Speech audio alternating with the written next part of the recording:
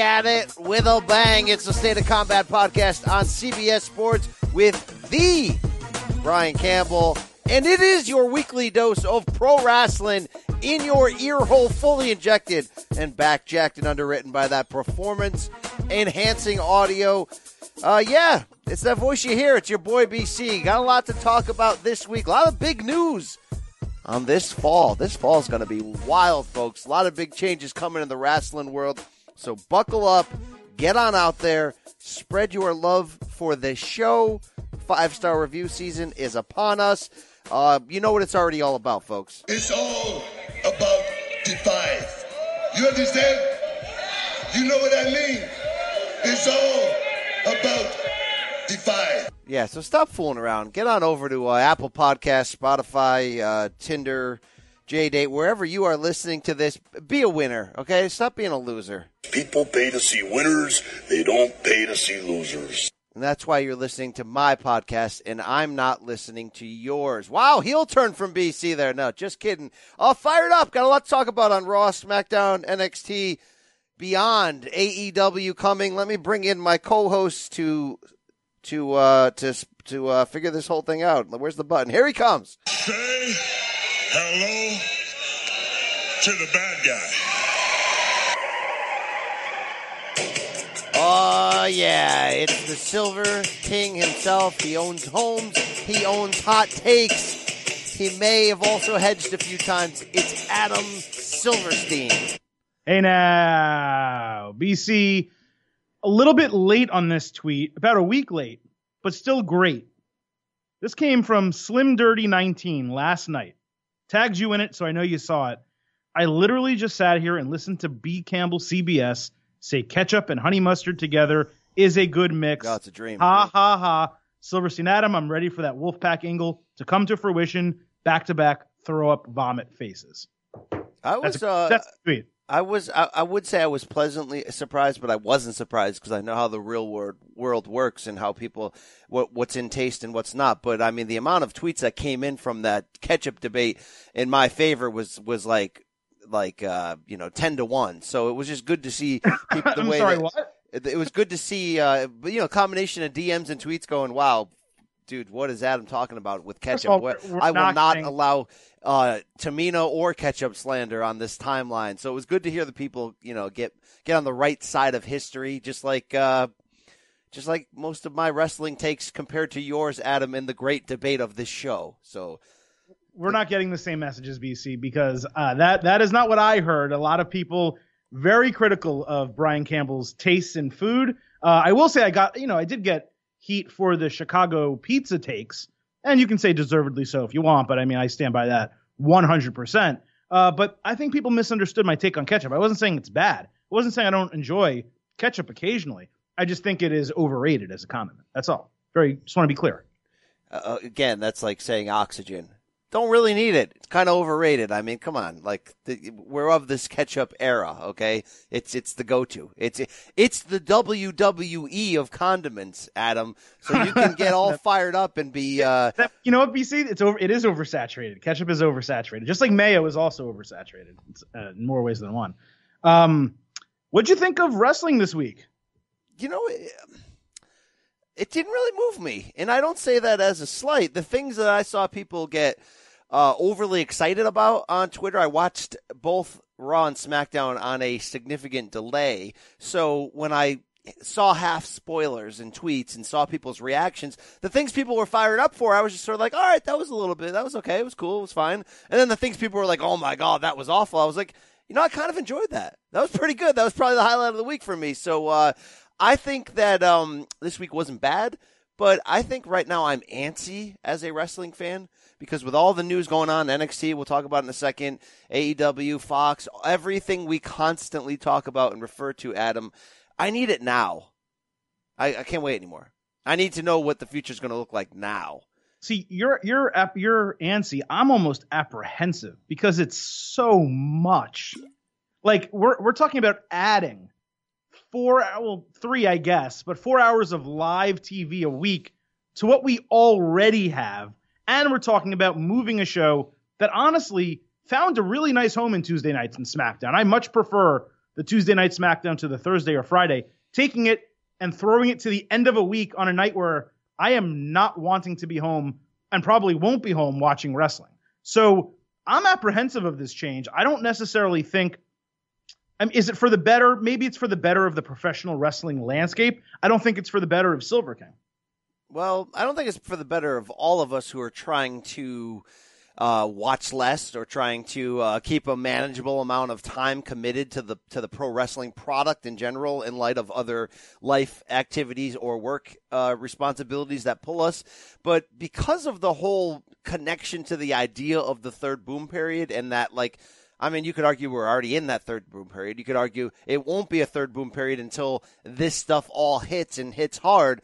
I just want to see what's going to work. I want to see if AEW will actually demand our attention or if they will just be another thing that we have to go, do I want to commit to watching this? I want to see if WWE on Fox, with the combination of the studio show and going live on Friday nights with the promotional arm of the NFL and boxing to help them out, does that make that the most forward-facing, prominent piece of pro wrestling that we've ever seen since the Attitude Era? Like, there's a lot of ifs here where if some of these things click together, and obviously, you know, NXT getting the bump is a big part of this, wrestling could be different in the way we consume, treat it, cover it, all that. And I'm itching. I want to know. I need to know. I need to know now.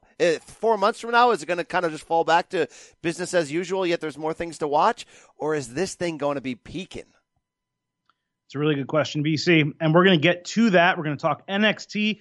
We're going to talk Bud F. Murphy. We had a lot to talk about. But before we do, I want to talk a little bit about our Fantasy Football Today telethon that will air live on CBS Sports HQ all day Thursday, BC. I'm going to read a little promotional material for you in a second. But what I really want to tell fans is right now on ebay.com/STR/CBSFFT. Again, ebay.com/STR/CBSFFT. There is a WWE World Heavyweight Championship title belt up for auction. It benefits St. Jude's. The Silver King got it. Was nice enough. WWE was nice enough to donate this to us. We're going to have a couple special guests in Kofi Kingston and Eric Young on our Fantasy Football Today telethon on Thursday to promote it. But you can go onto eBay right now, bid for that title, jack that thing up. It all goes 100% to St. Jude. I can't really think, BC, of a better reason to get people to go bid for a WWE Championship title. Yeah, I love that you called it a belt, too, the first time around. So that popped me even more. And I'm calling it a belt because the search term on eBay, you want to search belt, and it'll be there. Rightfully so, eBay. Thank you for being on the right side of history. No, big fan of St. Jude's as well. Love what they're doing here, CBS Sports, with this Fantasy Football telethon. It's sort of like you got questions, Adam. They got answers. So what is it, Thursday at noon this thing's kicking off? We're talking about 6 hours of you don't know who to draft? Well, why don't you call? Why don't you pick up that phone and call? And we got Danny Kanell, Bryant McFadden, Roddy White, Eddie Lacy, Dwayne Bowe on the other end of the line. Maybe Eric Young. Maybe you can ask him why Sanity's no longer. That's a nice little offer there. I know we talk about the eras of sliding in the old DMs. No, pick up the phone. Get your questions answered by our crew and the Fantasy Football Today telethon. The FFT crew in the house. Yeah, and we also have Jamie Eisenberg, Keith Cummings, our fantasy football experts, along with Dave Richard, who is not only a fantasy football expert, longtime professional wrestling fan who I'm sure will be geeked. I don't even know if whoever wins this bid on eBay is going to be able to get the title. You got to have to pry it out of Dave Richards' cold dead hands, probably, BC. But it's going to be a great telethon. The experts are going to be answering your questions. The NFL legends and former players are going to be answering your questions. As you said, Danny Kanell, Brian McFadden, Roddy White, Eddie Lacy, Dwayne Bowe. There are even more that we're not mentioning. So it's a great time for all. It's a great time of year with fantasy football getting started, and I'm sure all of you are about to do your drafts. So again, the Fantasy Football Today telethon, all the fun begins at noon Eastern on Thursday on CBSSports.com. You can also watch it on the CBS Sports app on your phone, Roku, Amazon Fire TV, or Apple TV. In other words, if you have a device that is connected to the internet, you can watch the Fantasy Football Today telethon. Tell them BC sent you.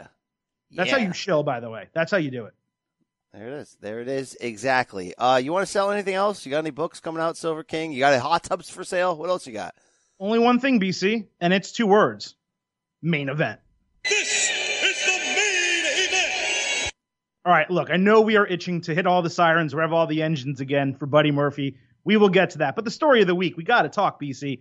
NXT officially moving to USA Network, staying on Wednesday nights, expanding from 1 hour to 2, 8 to 10 p.m. Eastern, airing live, and also staying at Full Sail University. So, we got this tease, or we thought we got this tease a few months ago where we were on the podcast and NXT had this massive, huge announcement, and it ended up being the Dusty Rhodes tag team tournament coming back. And you and I just wanted to almost, punch ourselves in the face, considering we got so amped up for these possibilities. So we've had this conversation before. We've talked about the pros and cons, but now that it's actually happening, and BC, it's not happening on FS1, but it's happening on USA Network.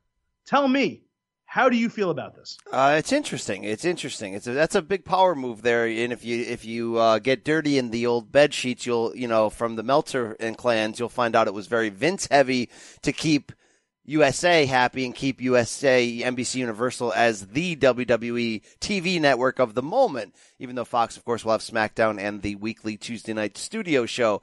I think this puts almost even more pressure on NXT to deliver ratings now that they're on USA, a known wrestling network, rather than FS1, which you'd have to, I guess, educate fans for a certain period that it's on there. I could read you 78 DMs. I got text messages from people that somehow have my number of the overall aligning fear of the dark clouds hanging over of the Vince and Kevin Dunn machine.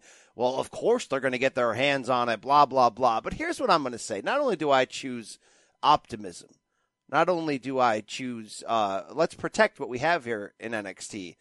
The fact that they're doing it from Full Sail, Adam, and not traveling really tells me there's great potential not to mess with this thing. There's great potential not to go run down there and put 57 more different sparkly lights that shine and do things.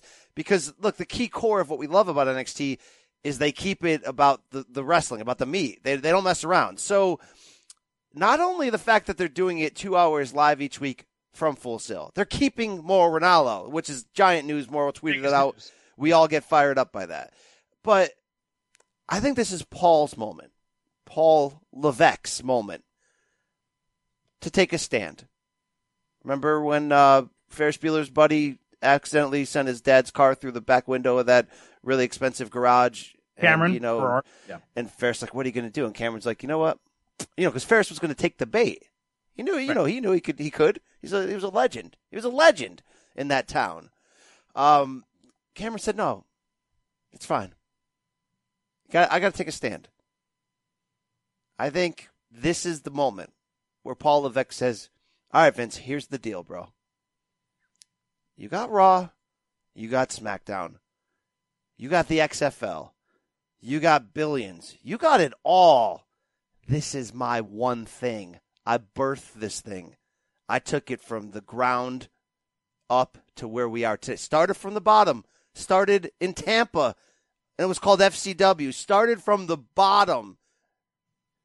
Pop-in-law. But now we here.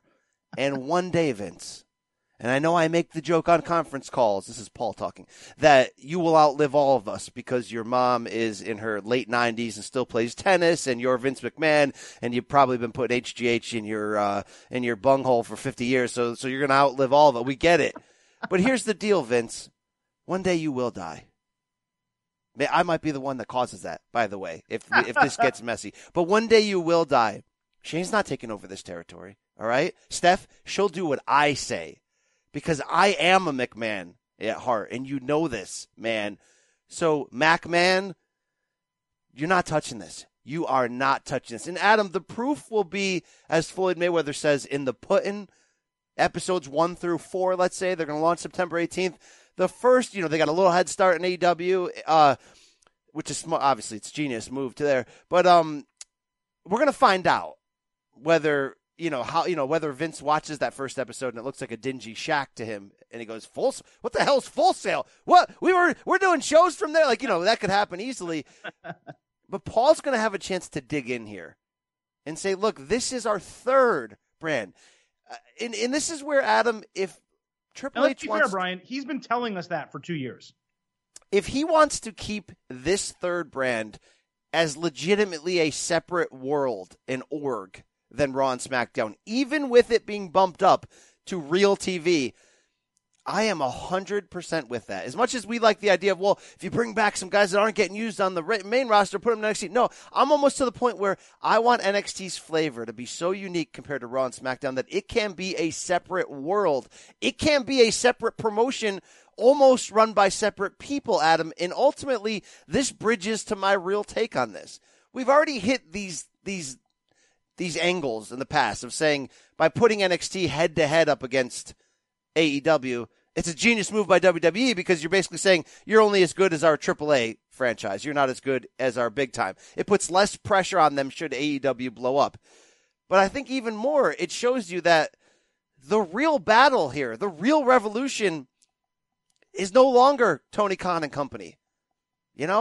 It's not even Japan. The real revolution is Paul Levesque and what he's doing in NXT and how he's probably, even though NJPW hits the higher notes higher, in my opinion, Paul Levesque knows what 2019 wrestling should look like and feel like better than anyone. He's mixed the WWE style with the indie style. He's perfected this craft. That's the real revolution right now, Adam, whether NXT can get ratings, merch sales, all this on the level of Raw and SmackDown. Uphill battle. It would take a while if it could happen.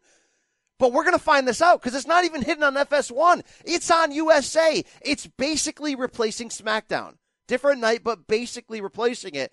And now, if Paul can stand firm at that Thanksgiving table and put his foot down and threaten Vince's life, and whatever he has to do, and keep this brand separate, keep it exactly how it is. Adam, you will agree with this. The AEW ain't the revolution. What's going on inside Triple H's mind is, and that's going to be the real Monday Night Wars Attitude Era third boom period fight. Not Khan versus McMahon. Paul Levesque versus Vince McMahon. And damn, I can't wait to see the ratings war. I can't wait to see whether regular fans who never watched NXT, and there's still a ton of them, there's still a ton of fair weather casual Raw and SmackDown fans who check in and out but have never seen an ounce of NXT. They're going to taste that. They're going to get a drop of that on their tongue. And damn. So Adam, I am optimistic, fired up, and excited because it was driven by money, yes. It was driven by the idea of let's not just crush let's destroy AEW. But they're giving our real favorite brand a chance to live the impossible dream and become the brand in all of pro wrestling. It's not hidden under the hood. It's not playing on the side field, on the JV. It's mainstream cable Okay, it's not live on Fox, but it's mainstream super premium cable television. And it has a chance to actually compete and defeat what Vince is doing on Raw and SmackDown. I got to stop and clap on that. This news, even though we knew it could happen, is massive. I'm fired the hell up. Yeah, they do have every chance to compete and beat AEW. And if you're talking about what the product that we have seen to this point, Brian, the NXT product is better. Not better, far better. It just is. Now, we don't have NXT TV live 2 hours on USA to compare to AEW TV live 2 hours on TNT, but we've seen the takeovers versus All In, although that was incredible, but some of their other AEW's other live events, and we have seen the wrestlers that NXT has compared to AEW. I think WWE did something very smart on Tuesday by coming out right off the bat and talking about Triple H being the patriarch of NXT. They didn't hide him behind the situation. Do I wish that he had given the quote in the press release as opposed to Vince? Yes, but I think that's minor. Vince is still the chairman and CEO of the company, and adding a TV show is a pretty big deal.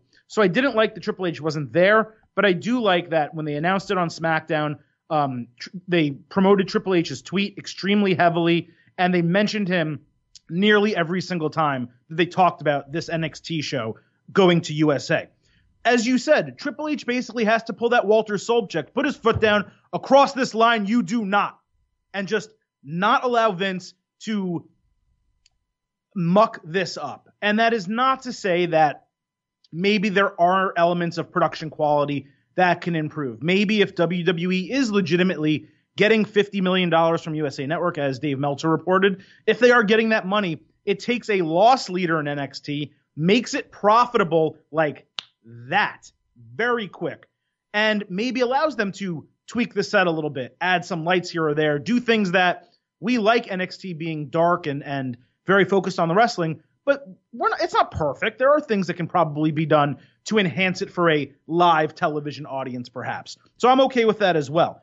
What you said about WWE having NXT go head-to-head with AEW instead of Raw and SmackDown, it's very smart. As you mentioned, for the reason of WWE kind of saying, well, this is almost our JV, and this is what you're good at. This is you. You're JV to us. You don't really compete with our Raw and SmackDown brands. But it's smarter for other reasons as well, because they are the same audience. It's both the indie wrestling, hardcore ring work, match rate type of people that want to watch wrestling fueled by more serious storylines, a lot less jokey atmosphere that you get on Raw and SmackDown. So you have a competing audience going head to head. It also gives WWE a great situation where it doesn't have to worry about AEW potentially beating Raw or potentially beating SmackDown.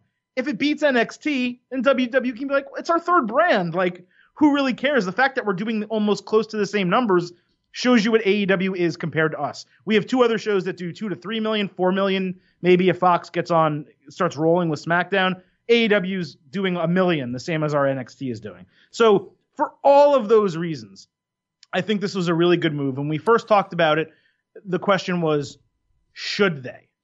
And my answer was no.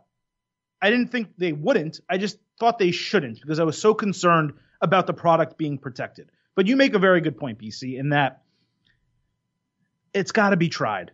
Because if not, NXT 1 hour weekly taped on the WWE network, it's reached its peak. It's never going to expand past what it currently is. The only way you can have that happen is to give it 2 hours live on a major television network. And the truth is, FS1 is not a major television network.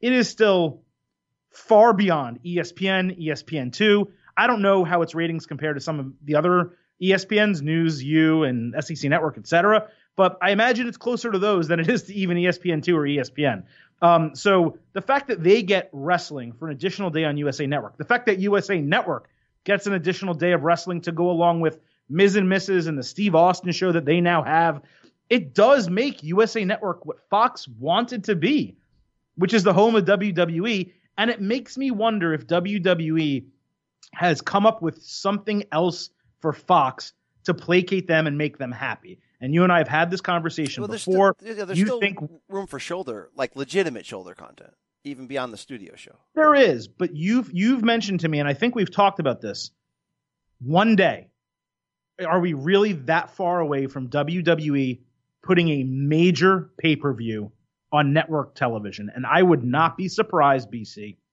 if they said to Fox, look, this FS1 thing didn't work out. We know you were telling advertisers about it. That doesn't put you in a great position. What if we give you SummerSlam?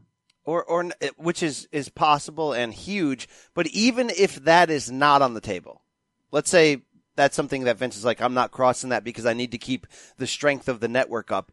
You could very easily give them or create for them two separate trains of thought here. One is give them like the Saudi Arabia type or Australia type of like special super shows and jack them up even more and put them on Fox. Or two, go back to the idea of a Saturday night's main event where quarterly, whatever, you do it live on Fox on a pick your night, whatever, and have it be special, have it be hot fire. But my original rant, Adam, I know you didn't mishear me, but you talked about the the idea of how smart it is that WWE could take NXT and say, you compete with AEW.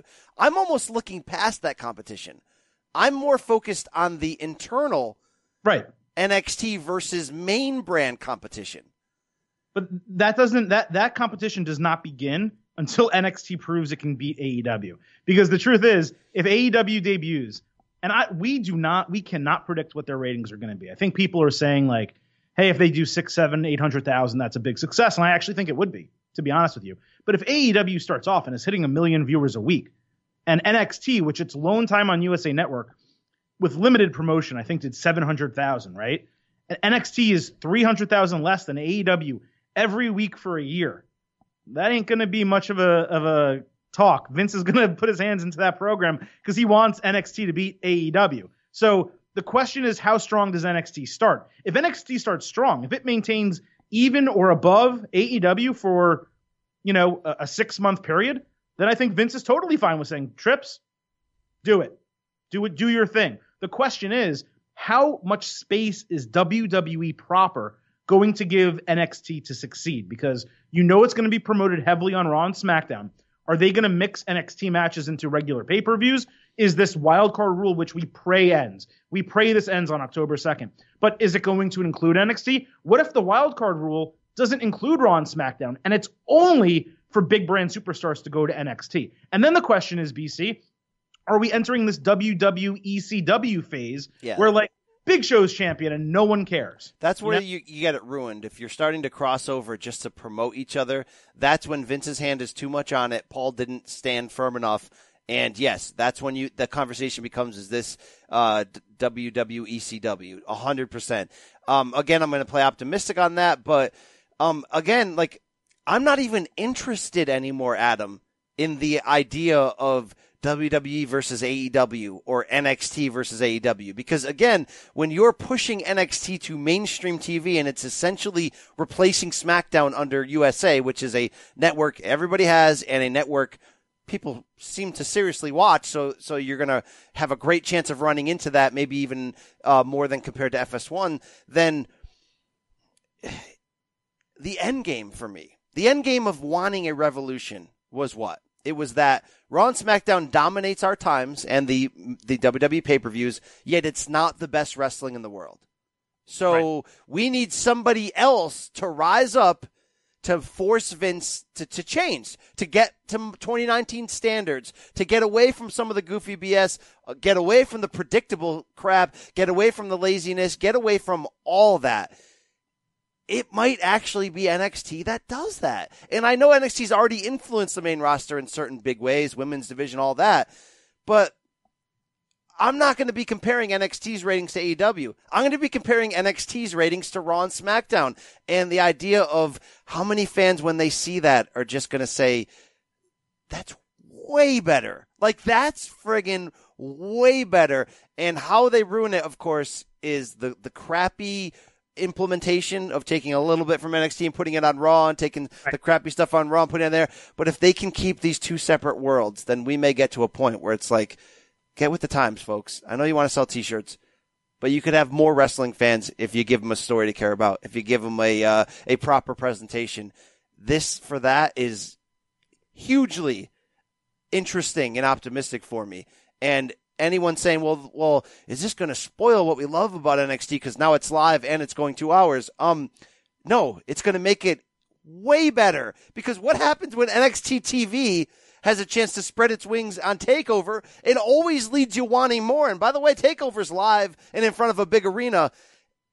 They're going to nail this. And the fact that Triple H, and we've heard Meltzer talk about this for a year, basically, Triple H has been building up his inner circle, his cabinet, his army.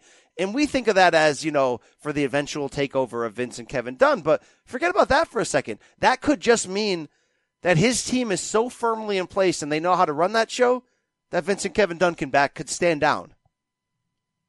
And if that's the case, then this is a make good on the failed ECW reboot where Heyman really wasn't given a chance to find out how good that can be. Fired up across the board.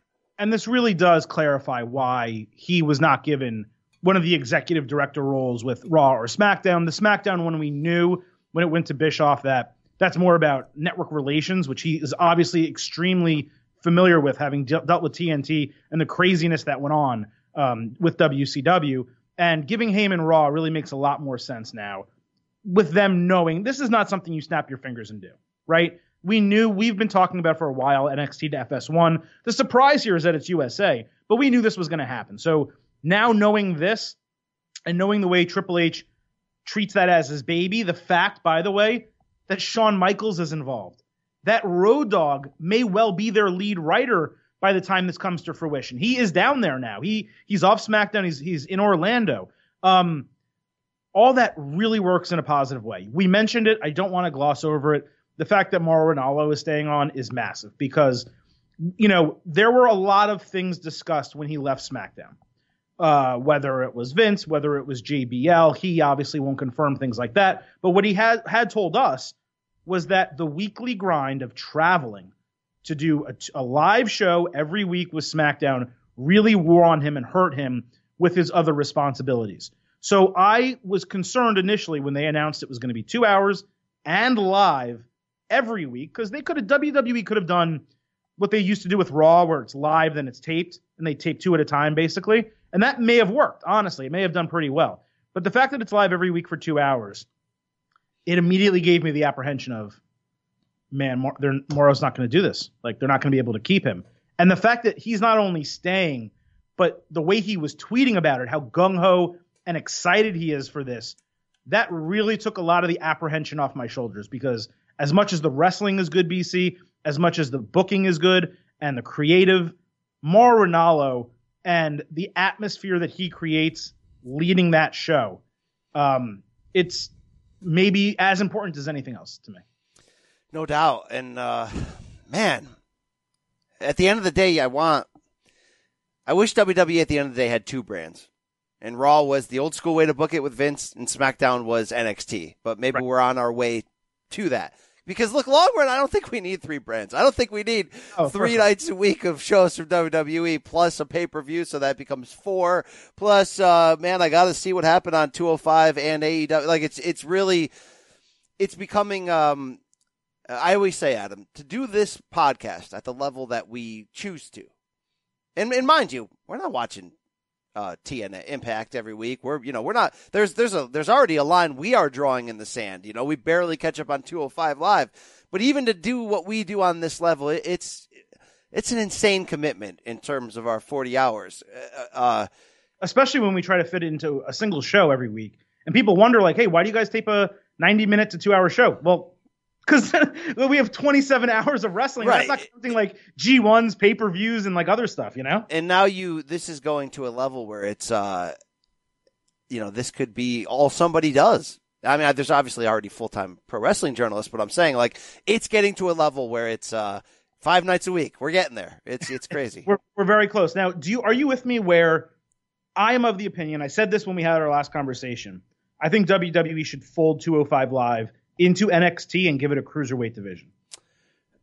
It depends on the metrics for the network. Now, what I mean by that is some people thought, I don't think 205 does anything at all. Well, some people thought this would never happen because, you're pulling something exclusive off the network, but now we find out they're going to put it on Thursday nights, a day later, tape delayed. You can catch NXT on there. But I don't know. I still think keeping 205 as sort of that exclusive. I mean, look, it's basically main event to them. It's basically, the show that they film before or after SmackDown that they're going to run in other places that either, warms up the crowd or whatever. So, I mean, they already have so much talent. Adam, they already have too much NXT talent where we go five match takeover cards are great, but man, there's like 7 people that aren't on this that probably should be. So I'm okay if they keep 205 network exclusive. It's one of those extra things. If you don't even watch sports or TV and you only care about wrestling and you're a damn diehard, then that's one more reason to be tuning into the network. If I'm WWE, I probably merge it. I throw those guys in there. I do a cruiserweight division. It separates NXT. It keeps it with the mat the mat work and the ring quality matches that we're talking about. I mixed up those phrases right there. And if it's me, I probably add Evolve to the network and maybe promote NXT UK a little bit more and make those the network specials. You said something that actually got me thinking really quick, and we can maybe close on this and move on. But with a 2-hour live show weekly, when they do these takeovers, I hope they still keep them, quarterly, or maybe do 5 a year and don't, do 1 a month, please. Please, for the love of God, do not do 1 a month or go to 6 or 7 or 8. Don't do that. But I do think these takeovers are going to expand. I don't know that you can do a 5-match takeover when you have 8 hours of TV every week. 4 hours of TV, it makes sense. I would not be surprised if they slightly expand takeover 6, 7 matches, because there's going to be so many feuds that they need to wrap up and feature. I don't know that you can just do a 5-match card every quarter. Yeah, that'll be interesting. I mean, you could think about it from the idea is if Trips wants to stand hard on that, then you can put the matches that would have been on there on regular TV, and that's where you make those 2 hours so valuable that you're having storylines that are paying off on regular TV, which NXT traditionally has done a great job with because they don't have monthly pay-per-views. They have more quarterly-ish ones. So they've always done a great job on paying that off. So it's going to be interesting. I mean, I remember when I first got drunk on NXT, KO was champion, and he was feuding with Alex Riley, of all people. And I was like, all friggin' in on it. And I just remember thinking like this is washed Alex Riley against and it's like just the simplicity and everything about it. I hope it stays that way. I can't wait. Like, this is one of those times where it's like, you can't wait for one of your best friends to come back with you to your hometown so he can eat your local pizza that you've raved about your whole life, or that so he could hear the CD of that local band that you love. Like, I can't wait till people really get NXT, and everyone that listens to this show gets it and listens to and watches it. But the other people, the half fans, the casual fans, the celebrity fans, all those people, when they get that taste and they're just like, damn, this is perfect. And you don't realize how good it is right away because it's simplistically brilliant, and that's why in Trips we trust. So, wow, it's wild. It's a wild time ahead. It's going to be interesting. Going to be very interesting. It is, BC, and just as interesting to me. Get those sirens, get those engines ready. Is what WWE is doing with Buddy F. Murphy, who Tuesday night on SmackDown went over Daniel Bryan clean.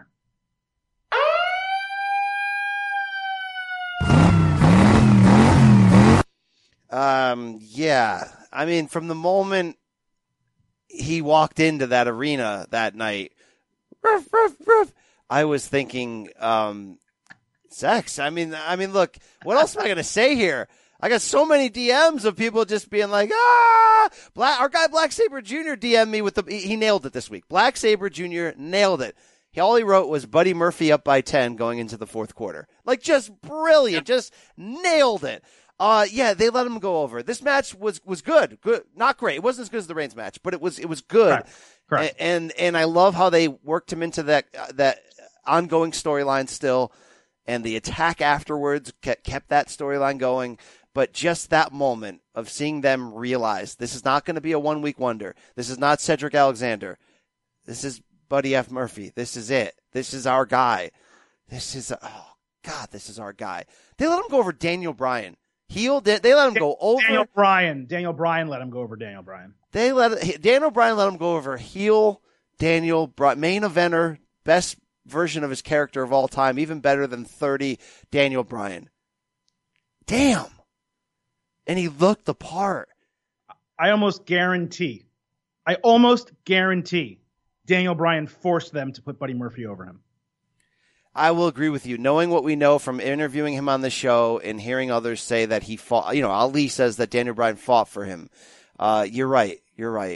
In the last 6 months, BC, I tweeted this. Daniel Bryan has put over Kofi Kingston, Ali, and Buddy Murphy. And when the hell would that have happened in WWE? When the hell would you think that someone like Randy Orton, no offense to Randy, would put over Kofi, Ali, and Buddy Murphy in a 6-month span? Someone of that ilk, right? A heel like that. It doesn't happen in WWE. Vince, despite him letting his heels get beat and not look strong, doesn't let little guys, doesn't let high flyers, doesn't let guys that are not built up to main event levels go over main event stars with that frequency. And what impresses me so much, and Daniel Bryan deserves all the credit in the world, his character has not dropped one iota, despite him taking those clean losses, despite him and Rowan losing the tag team titles after making the big deal about, oh, we're going to elevate this division and this division sucks without us and all this. All Daniel Bryan's done as a heel, BC, since, the 3-month run with the title before Mania, all he's done is lose, and he's still the best heel in the company. Yeah, Samoa Joe will probably be knocking on your door after you said that, but it's pretty damn close. This was so good. I really want to know. This is one of those moments where it's like I hate spoilers. I hate dirt sheets. We deal with them. We live with them. I'm trying to get less. I'm doing so much less dirt shitting than I've ever done in my life. But I almost want to find out right now, like, what do they have creatively for Buddy Murphy? Like, should I stay this excited? Do they have a U.S. title run? Is that next? Is he going to win the King of the Ring? Like, a lot of stuff we can get into about what's next outside of just his prominent role in this Roman storyline, who shot Roman and trying to figure that out. But, man, I wonder what Alexa's thinking. I wonder what Sasha the dog is thinking. I mean, this guy's a stud. This guy is. I want to find out how do you get Jurassic pecs like that? That's insane. This guy must have just hit the gym, must have just hit a crossroads in his NXT run and was just like, you know what? F you, Wesley Blake. I'm gonna do nothing but juice and lift. Just juice and lift. Juice and lift. JTL, juice, tan, and lift. All right, there it is. My Twitter went nuts after this, and I'm sure yours did as well. But I think we've started something with Buddy Murphy here, because listen to these tweets, right? One guy, sex sells with 8 exclamation points. Sound all the alarms. The juice is everywhere. When I saw him, I thought sex. The moment we saw him, we thought sex. Is Brian Campbell and Sasha the dog currently eating all the steak in the greater Connecticut area? Not only should Buddy win King of the Ring, he should win the Rumble and main event WrestleMania. # hit the damn sirens. Slutty Murphy. The milk of Marknesia overfloweth. I mean, I can keep going. I haven't seen a reaction like that to anyone. And we've praised plenty of people and been all in on plenty of people on this podcast. But the fans, our fans, and the fans in that arena on Tuesday night, did you see the reaction to Buddy Murphy beating Daniel Bryan? It was them wanting Bryan to lose. It was also them wanting Murphy to win. That was a Kevin Owens-like reaction by that fans. I'm not going to go say Kofi or, Seth or anything like that, but it was Kevin Owens-esque where the fans are starting to naturally buy into this guy. And honestly, they're doing everything perfect with him. I don't like some of the backstage stuff, but whatever, that's me nitpicking. I think the sky is the limit for Buddy Murphy. Well, here's why it works, and here's why the fans would react that way, and here's why even Vince, of all people, probably is saying, Oh, yes!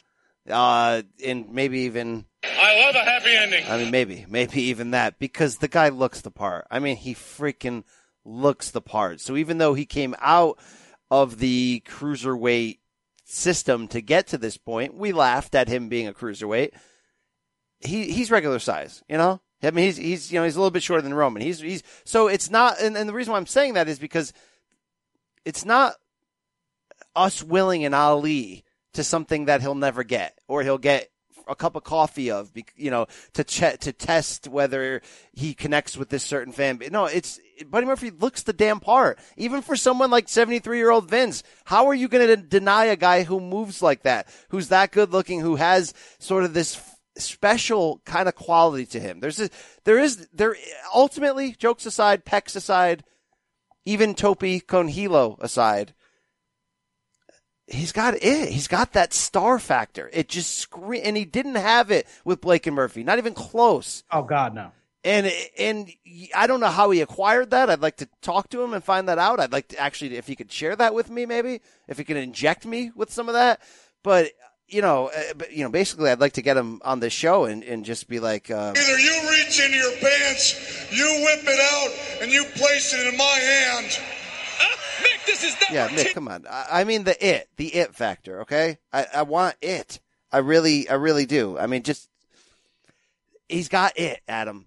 He does. Right? Jericho would have said it. He's got it. And that's undeniable, and it probably should be where we never again say, well, let's not get too excited until...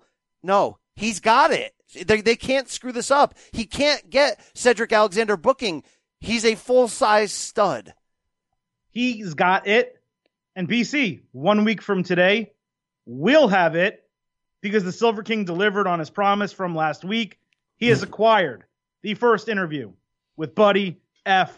Murphy here on the State of Combat podcast. 1 week from today, BC, the Silver King, Buddy Murphy, chopping it up. Sex sells, and we're hoping it sells this podcast. Wow. Fired up for that. Silver King just Barry Horowitz himself, but it's understandable right here. Let's get fired up. It's a full delivery. There's no question about that one, BC. Anything else on Bud? Well, we got to talk about the storyline, where this is going. We do need to talk about Bud's the storyline. a part of it. There was a big reveal this Tuesday that was hyped up. They kept that storyline sort of spread across the whole episode. And the reveal was a guy sitting under a cloak with a fake dyed red beard looking at Rowan. So again, I watched this on a delay. I didn't know exactly what the end reveal was, but there were certain teases I got from people's DMs and tweets. And everyone seemed to hate this. So I was prepared to hate it. Then it happened, and I laughed my balls off. I laughed my balls off in a Gilbert Goldberg type of way that Roman gets dragged into that room. He's like, all right, whatever, show me. And Roman's obviously confused because he already beat down Buddy Murphy, and he didn't know. Now he's questioning if he should have, all this stuff. And then they got a fake Rowan there. And the guy's shaking, and he's scared. And to me, Adam, that's brilliant. To all these DMers that I'm not going to read their DMs, they're like, oh, another reason never to believe in WWE creative. This blows. Of course they would let us down. Dude, this is not the end of the story. This is this is Bryan Danielson and what's his name? Daniel Bryan and Eric Rowan messing with Roman Reigns, and it's brilliant. Yeah, you are correct in that. But at the same time, we're allowed not to like it. Like, I'm not concerned about the long-term storyline. I know this is not the end. It seems like WWE they had this plan for SummerSlam, but they had a truncated timetable and decided to drag this out to Clash of Champions. So we have a few more weeks. But you cannot tell me that maybe if you laughed, then maybe you liked it. That's fine, Brian. But this is what I'm going to tell you. The 3 hours of Raw, I thought, continued all of the momentum from last week. The first 90 minutes of SmackDown, I thought, continued that momentum. I tweeted this. I thought the first 270 minutes of WWE TV this week was really damn solid.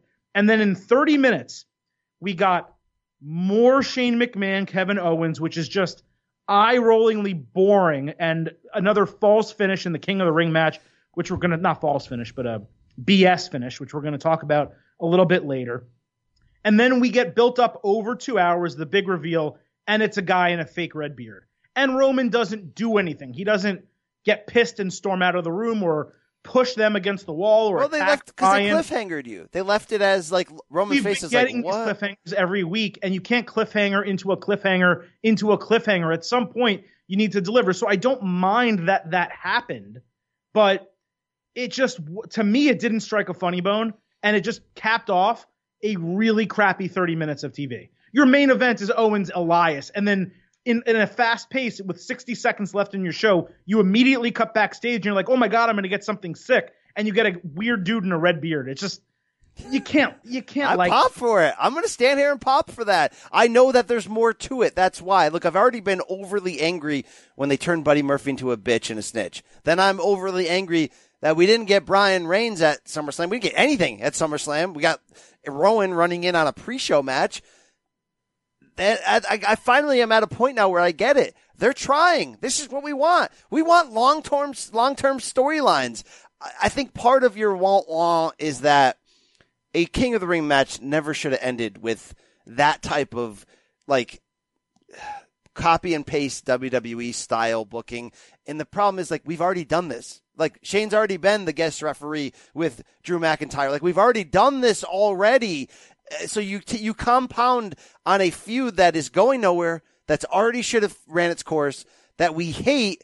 I mean, Drew McIntyre's not even involved in this anymore, and now we're going back to the well, and no one is believing this fine angle. Like, all that sucked. And to end a King of the Ring, which, look, we were hoping King of the Ring was going to feel like Cruiserweight Classic, if anything. Like, I mean, like, we were hoping it was going to be like, go out there and have matches, and we had I think that's the problem. And now, even in the, to be completely fair to WWE, and we're going to talk about this, but even in the G1, there are matches that either suck or Yano, where it's Yano and it's supposed to be funny and maybe it just doesn't work the right way it's supposed to. But to have Shane McMahon involved in this, for this angle to continue onward, it's just, how did you not end it at SummerSlam? You had an ending.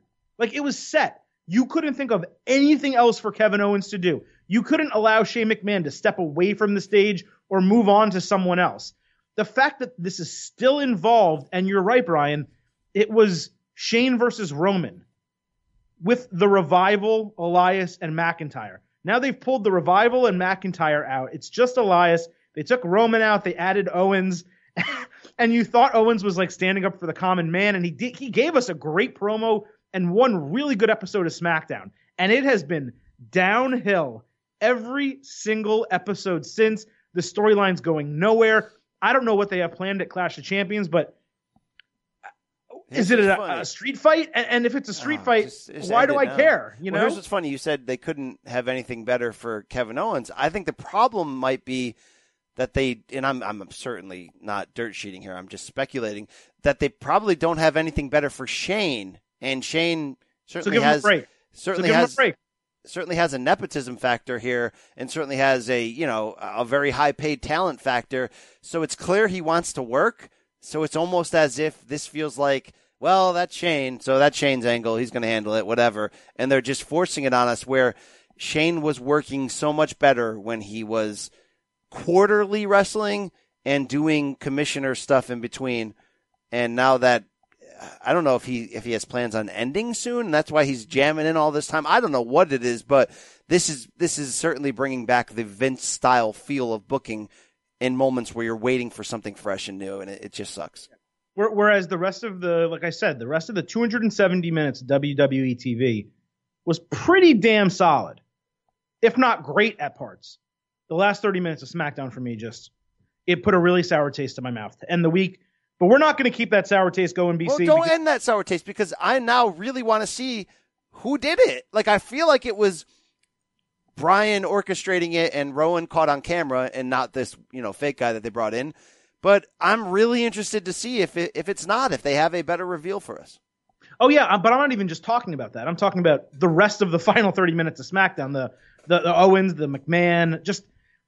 The show was going really, really strong, and then they just kind of just crapped all over it at the end, at least in my opinion. But BC, we do have more show to get to, including the return of Hero or Zero, and we're going to hit you in the feel spot as well. But before we do that, you know what we got to do. Got to hear from our friends and sponsors. Survivor 46 is here, and so is On Fire, the only official Survivor podcast, and we have a twist this season. The winner of Survivor 45, Dee Valladares, will be joining us every week. We're going behind the scenes of the biggest moments, the how and the why things happen, and the strategy and analysis you can only get from someone like me, a Survivor winner. Listen to On Fire, the official Survivor podcast, wherever you get your podcast.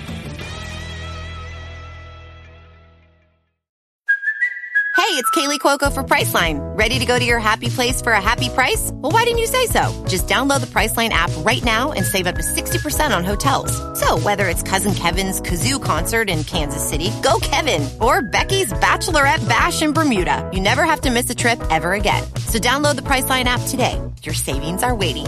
Go to your happy place for a happy price. Go to your happy price, Priceline. All right, BC, we are back, and let's get into it. Hero or Zero?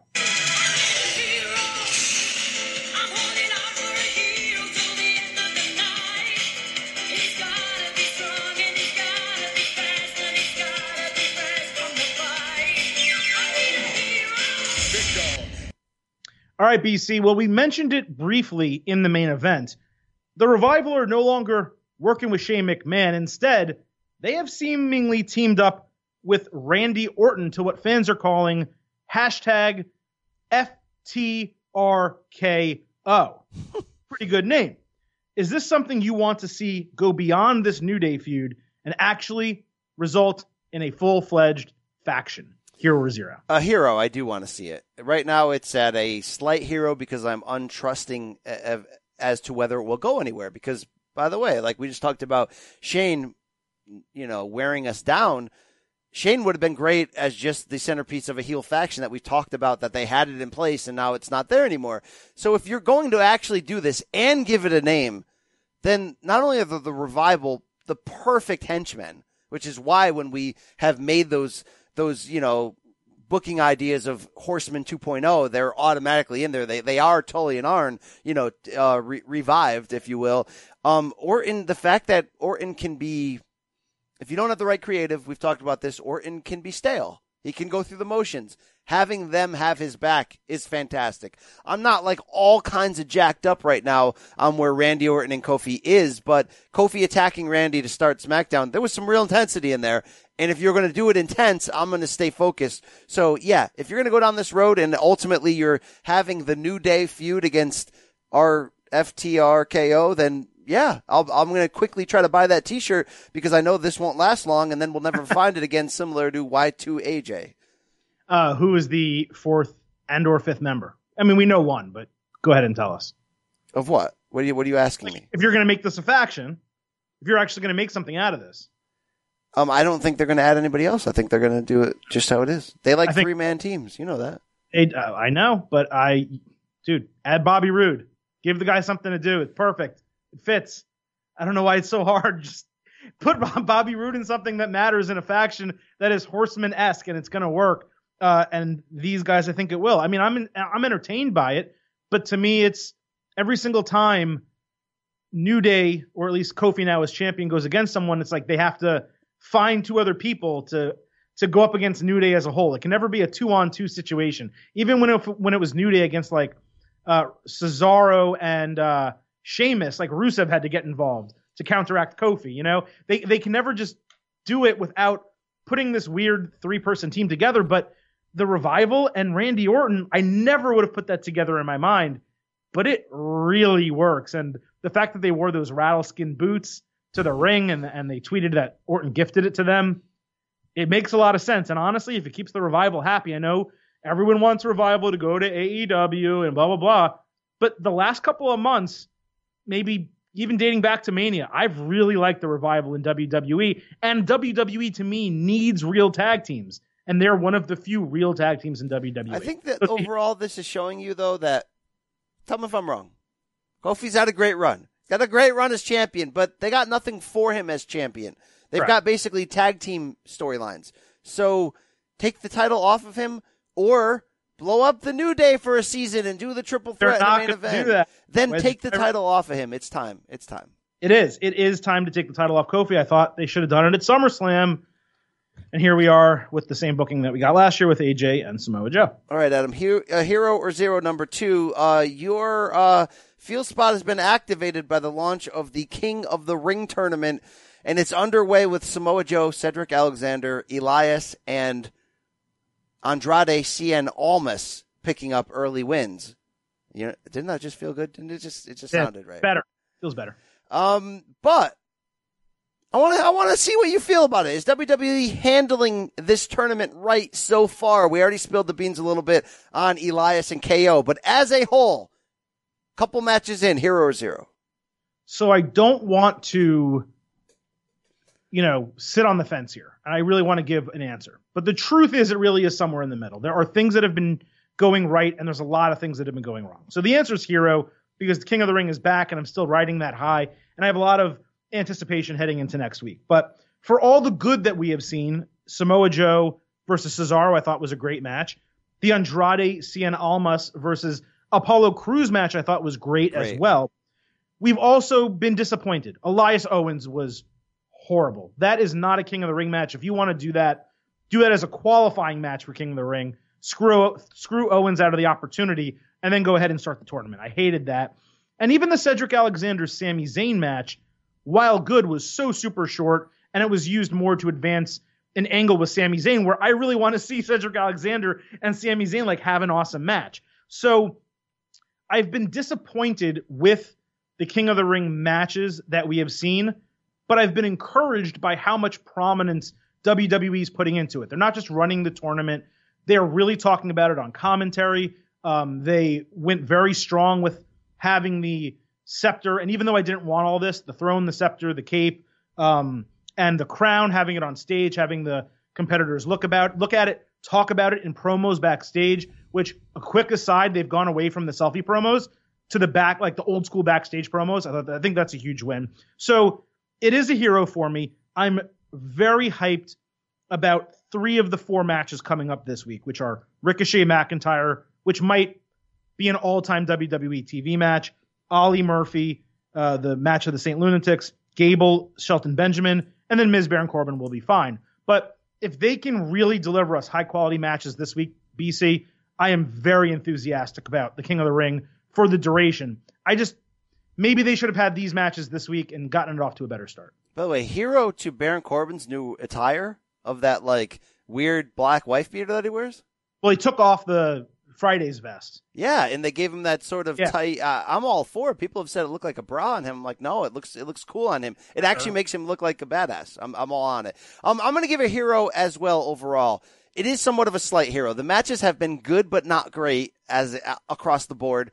The Andrade one was really good, I thought. I kind of expected a little bit better intensity and match quality, but it's been fine. I've cared about it. I will give an overall hero, though, to WWE, showing us that they care about it. You're seeing the throne all the time. Even Charlotte referencing the throne during her appearance on Alexa Bliss's show. And you're seeing I even like the weird Skype interviews with the legends. I thought that Booker T one was great. Steve Austin one was a little weird, and it was more about Seth Rollins, but I'm really into that they're bringing back the historical little vignettes, that they're making it feel like it matters. So up to this point, hero. I'm good with that. Sorry, I also like that they're not excluding Owen Hart from those. I mean, we know the whole thing about the Hall of Fame and how Martha doesn't want him in and whatever, but Owen Hart was, in my mind, growing up watching WWE, he wasn't the King of the Ring to me, but he was a big part of King of the Ring, of my memory of it. So to be able to keep seeing him in that, you don't really see Owen Hart in WWE TV. They never show him. And I always think that has been a really nice touch, at least in my opinion. Yeah, I'm good. I'm good. I think they're going to have to step it up, though. They're going to have to step up the match quality in like the semis and the finals. We got to get like great matches out of this. I agree with that. And I forgot to include this in our rundown today. So before we continue with Hero Zero, really quick, since I mentioned announcing BC, Corey Graves was off this week. They had first Jerry Lawler. We'll talk about that later. And then Vic Joseph fill in for him on Raw. And then you had David Otunga on SmackDown. Am I out of line to say that commentary this week was refreshing? It was, and here's why it was refreshing. Cole, for the most part, got out of Vic Joseph's way. And WWE used this as an opportunity to really see what he has. He's doing 205 Live, doing NXT UK, and they let him straight up be the play-by-play man during the big matches. And you know what? He was really good. In fact, it was during that main event match, the Seth Rollins Braun Strowman tag team match, that I thought Cole was almost working too hard to work himself back in, and he was talking over Vic so much where there's just moments where Vic was straight up nailing it. So I really liked that. I didn't hate Michael Cole shifting into that third role and just dropping in little phrases here and there. Renee's still awful. Edge's wife is still awful. And I'm sorry. And it's not an anti-women thing. They're just awful. But David Otunga on SmackDown may have had his best episode ever. It worked. It flowed. It was great. And it's weird that in both of these situations, we're taking out what we deem to be the best part of the announce team in Corey Graves, and it's interesting. For me, I really think I would like Corey Graves to be on one show. I don't know what the answer is. I don't know how you fix the rotation, how you change it around. I think they've oversaturated Corey Graves. I think he's too dominant. Even when you talk about JR and King, they didn't know, like JR dominated because he was the play-by-play man, and he would set up King and then King would deliver. But King was never too overbearing. It never ever got too much with King. With Corey Graves, he tries to dominate everyone he's on the air with, whether it's Tom and Saxton, whether it's Renee and Cole, and not having him this week. And yes, Vic Joseph doing the play-by-play was a big part of it. It just made it more enjoyable to me. I wasn't listening to bickering the entire time. There was still Cole healed it up, and he comes in with his shots like he used to do, vintage Cole style. But it was enjoyable to me. And man, I really prefer these days Like if they told me that was the new Raw team and that they put Graves with Saxton and Phillips on SmackDown, I would do that. I'd be all for that. Well, what was refreshing is that to give Vic that tryout, they didn't overburden him with storylines, and they sort of just let him call the match, which is what we want the announcers to do, which is what Mauro Ranallo does so well as adding the theatrics in there. But I could see that. I could see that argument putting Graves on one. He probably works better off of a more robotic guy like Tom Phillips, even though Tom Phillips is smooth and he's found his niche. He's still, a little bit robotic and personality less, so Graves doesn't overwhelm as much next to him. But Adam, there are these flat tires on the road of WWE commentating, and right now they both just happen to be females. Can we fix that situation? Well, I'll be honest, and I stand by it. I do think they're both getting better. I'm not going to say that means either is great, but I think Renee now, as opposed to a year ago, it's somewhat night and day. I mean, there was a time where she was only doing like, ooh, like that's a great move. Now she's actually contributing, and I think it's about comfort. Well, like Dean Ambrose, I've tasted a piece of that pie for a long time now, and it still tastes the same, Adam.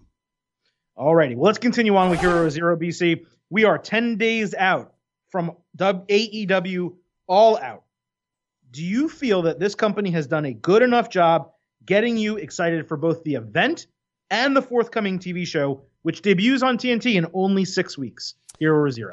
Zero. They haven't. They have not done it. And maybe it's because I'm not watching Being the Elite. Maybe it's because I don't think I'm subscribed to the Road to. If I was subscribed to the Road to and getting the YouTube emails, I probably would be caught up. But I usually sometimes like that because I like that stuff to have to find me. Look, when that stuff is great, it finds you.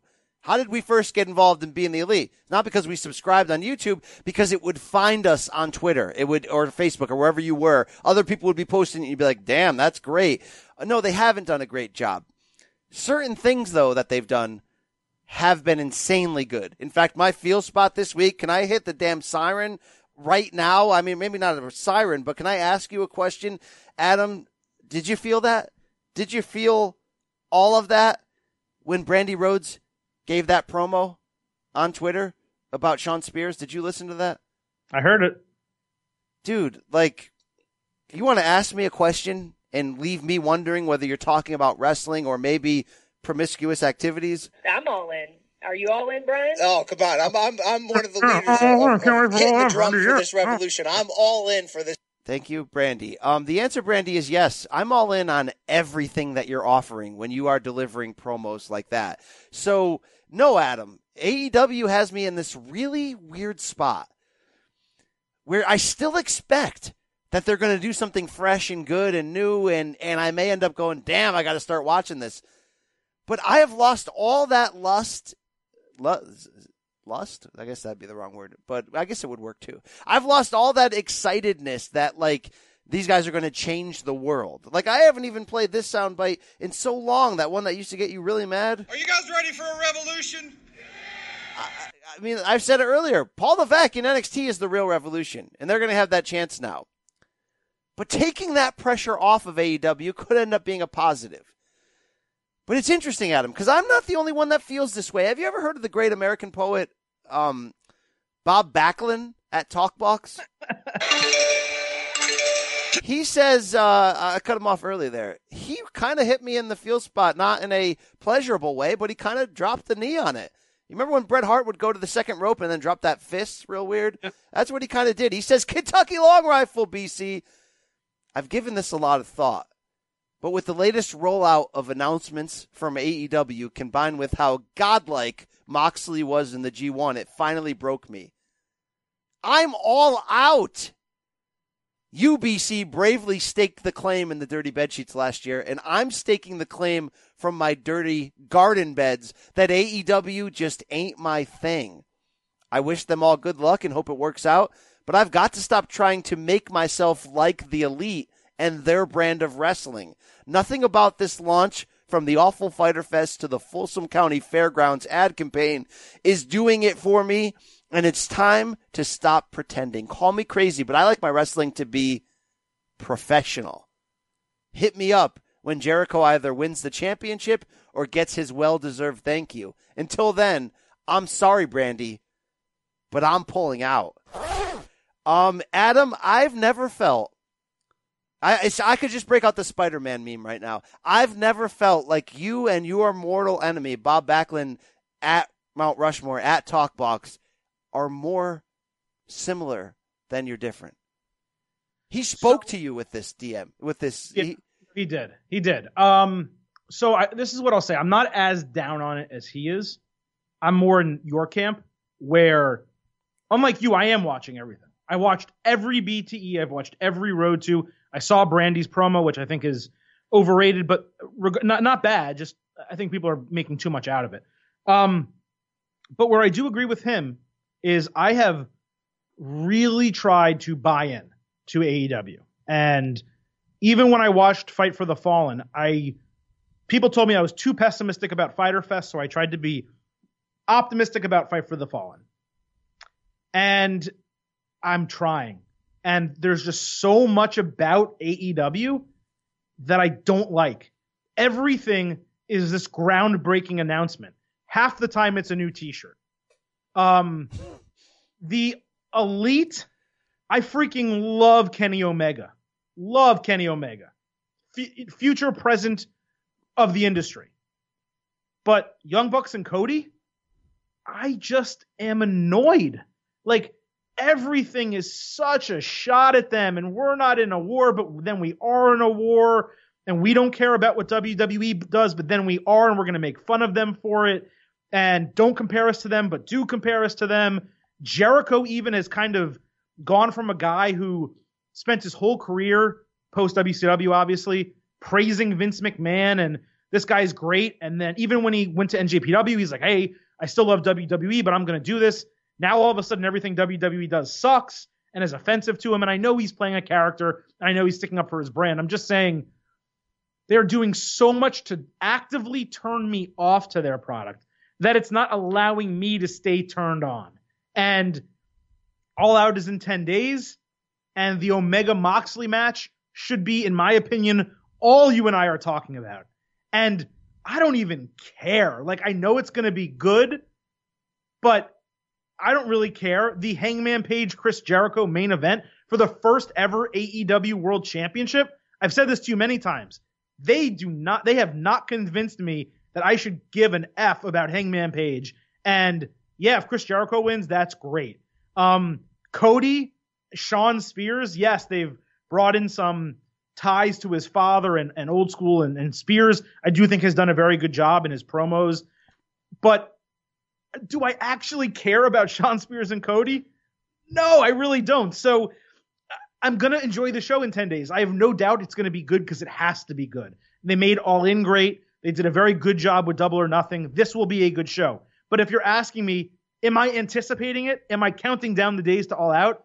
No, I had to look up how many days were left when I wrote this question. Look, 0. Right now, when you were talking, I asked myself, what matches do I know off the top of my head that are on this card? And all I knew was Jericho match and the Cody match. And it's not that I didn't know the Moxley Omega one. You just proved it. It wasn't jumping out in my brain to trigger. So what we've learned here, Adam. Did you know the Lucha Bros and Young Bucks were having a ladder match for the AAA championship? I did not, but that's fantastic. And you're right. They are going to be fantastic in this card. Did you know that Rio is facing Hikaru Shida? I didn't know anything else after that. So here's the point. What we've learned is that the way that they have laid this out has been a failure. There's been too much time. The announcement that we're doing this, and then we're going to have to wait 9 months. But then in between, we're going to give you a couple things. The problem was when those couple things were great, like the Double or Nothing show, there was no follow-up to keep you there. The web shows weren't enough. The little one-off shows, like we mentioned, the Fyter Fest, all that stuff, wasn't enough. And now, Adam, we've had a long gap. We've had pretty much a long gap here of nothing. And it has made it feel a little bit too minor league, where the best way to have done it, because this isn't minor league in a sense, Adam. They have a TNT deal. They have legitimate stars. They have the best wrestler in the world. They have one of the most recognizable in Jericho. They've got some guys that are brilliant behind the scenes, from Cody to the Bucks, from a marketing angle, all that. They have real money. This is not a mom and pop thing. But when you have a Double or Nothing and it works, and you cannot follow that up with a weekly TV show, then we started to see this too much sausage and how it was being made. And we just want we want the glitz and the glamour and the storylines. We want your show. We want your show badly because we want to find out if you really are for real, or if you're just a t-shirt company, or if you're just we can do 2 badass pay-per-views a year and put a StarCast conference around there. And Adam, I feel like we're going to come around because I feel like they can't put this much into it to fail. But yeah, 100%, this has been a zero build from Double or Nothing to now and it's been made worse by WWE recognizing them as legitimate competition and now having made these certain power moves to make them feel like I said off the top of the show, like I'm not even worried about that war anymore. You know what I mean? Like I'm on the NXT train now. Like I'm not even worried about if AEW can cut it. And that was the thing. And I know maybe some of that is they didn't get the NJPW side of it and all that. There's other elements to that, but no, this is a little bit disappointing. Yeah. Yeah, I'm with you on that. I do think I'll come around. I think by the time All Out is over, we're going to be saying, oh my God, that was great. And I think their first show, maybe their first couple shows on TNT will be good. I just don't know what they're going to look like. And there's some weird things circulating around AEW, including Cody coming out and kind of saying, oh, you've only seen 40% of our roster. I don't know how that's possible because you're telling me you'd have over 100 people, and there's no way you have 100 people. Yeah, I wonder if that's a panic move. Even if you did, who are they? Because Tony Khan has said on podcasts that, they can't have this huge roster. They don't want to go under like WCW did. They want, they already know who their pillars are, and now they're going to build around it. So that seems false. Look, my stance. If you're going to do the war angle, go all in on it. So I haven't liked when sometimes the Bucks will float out tweets that make it seem like they're in a war. And it's like, well, you're either in a war or you're not. If you're in a war, either cry or fight. You have 2 options. Exactly. So if you're in a war, then fight. Yes, then do it. But what do you think about this? We don't have it in the show, but Sami Zayn had that, Monday night losing to Cedric Alexander, and then sort of in an exclusive.com clip making it seem like that he needs change in his character, but then coming out on Miz TV this week, and I thought he absolutely nailed it, and it was fun, it was interesting, and now he's the interpreter for Nakamura. Now, I enjoyed that segment from just a straight entertainment standpoint. I thought it was great because Sami Zayn in that character really works, but Kentucky Long Rifle hit me up. Christopher Nyron at C. Nyron, the beer expert of our podcast family. And by the way, I should have made this a 7-part Hero Zero, so we did talk about this. I did forget. So this is on me. He says, damn, this Sami Zayn altruism interview with Miz must be a continued dig at AEW and indie fans. Dude, I hadn't even picked up on that, Adam, in real time. That of course that is. What did Moxley and all them cry about when they left? They just want to be their true selves and be an artist and be a character. And now you have Sami Zayn, whose character has been speaking for Vince for a year now, basically comes out and makes it's interesting how much WWE is acknowledging them and making advanced movements, including pushing NXT to big TV to get ahead of them. I mean, the fact that NXT is launching now like a month almost before AEW's TV show is pretty damn big. It's pretty damn big. It is. BC, I found, I don't know, people will disagree with me. A lot of people did disagree with me. I find the Sami Zayn Shinsuke Nakamura pairing insulting as a viewer. As a WWE viewer and a wrestling fan, I find it insulting. In what way? They have 3 Japanese people on the main roster. All of them completely over with the crowd when given the opportunity. But Vince does not think any of them can speak for themselves or can't book or the creative team cannot book around the language barrier like they easily did on NXT when all 3 were the most over people in the company at their times. And all 3 have to have someone who speaks English on their side or either managing them or teamed with them or whatever the case might be. Well, here's the deal. It's insulting to me. Okay, I think Paige should not be there with the Kabuki Warrior, so that's a separate argument. But just on this Shinsuke Sammy thing, Shinsuke's not great at talking. That's it, right? Like, he was better in NXT because they gave him more of the opportunity. But, like, this is a different playing field, unfortunately, and Vince isn't going to give him that. So if they're going to give him somebody like Sami Zayn for a season like that, I don't see that being a negative, though. It's just, it says to me that Vince doesn't think his audience is smart enough or mature enough to handle wrestlers who don't speak English. And it's like, yeah, but what has he done historically? He's given them good talkers to walk with him. He has two of the best women in the world on SmackDown that can't get on TV because they don't speak English. He now has an Intercontinental Champion who, by the way, they just ended the feud with Ali, even though Ali earned an IC title shot. They just ended that. But Nakamura can't get on TV anytime he has a title, U.S. title or Intercontinental title, because he doesn't speak English. But now they have Sami Zayn working with him, and because Sami Zayn speaks English, now all of a sudden we're going to see Shinsuke Nakamura again. I find that insulting. I just do. I think fans should be insulted as a whole. All right. I don't agree. I think there's okay. You don't have to. I mean, you don't have to agree with that. That's how I feel. All right. Let's roll on here. Hero or Zero, Adam. Number 4. WWE went back to an Attitude Era staple by crowning an unlikely duo as tag champions in the Raw main event with Sam Rollins, Seth Rollins, and Braun Strowman going over the Good Brothers. Does this work for you? Is it lazy booking? Hero or Zero on what this is and where this is headed? Yeah, it's strange. I mean, I can't even count or recall the number of times WWE has done this. I mean, I remember it happening with Austin.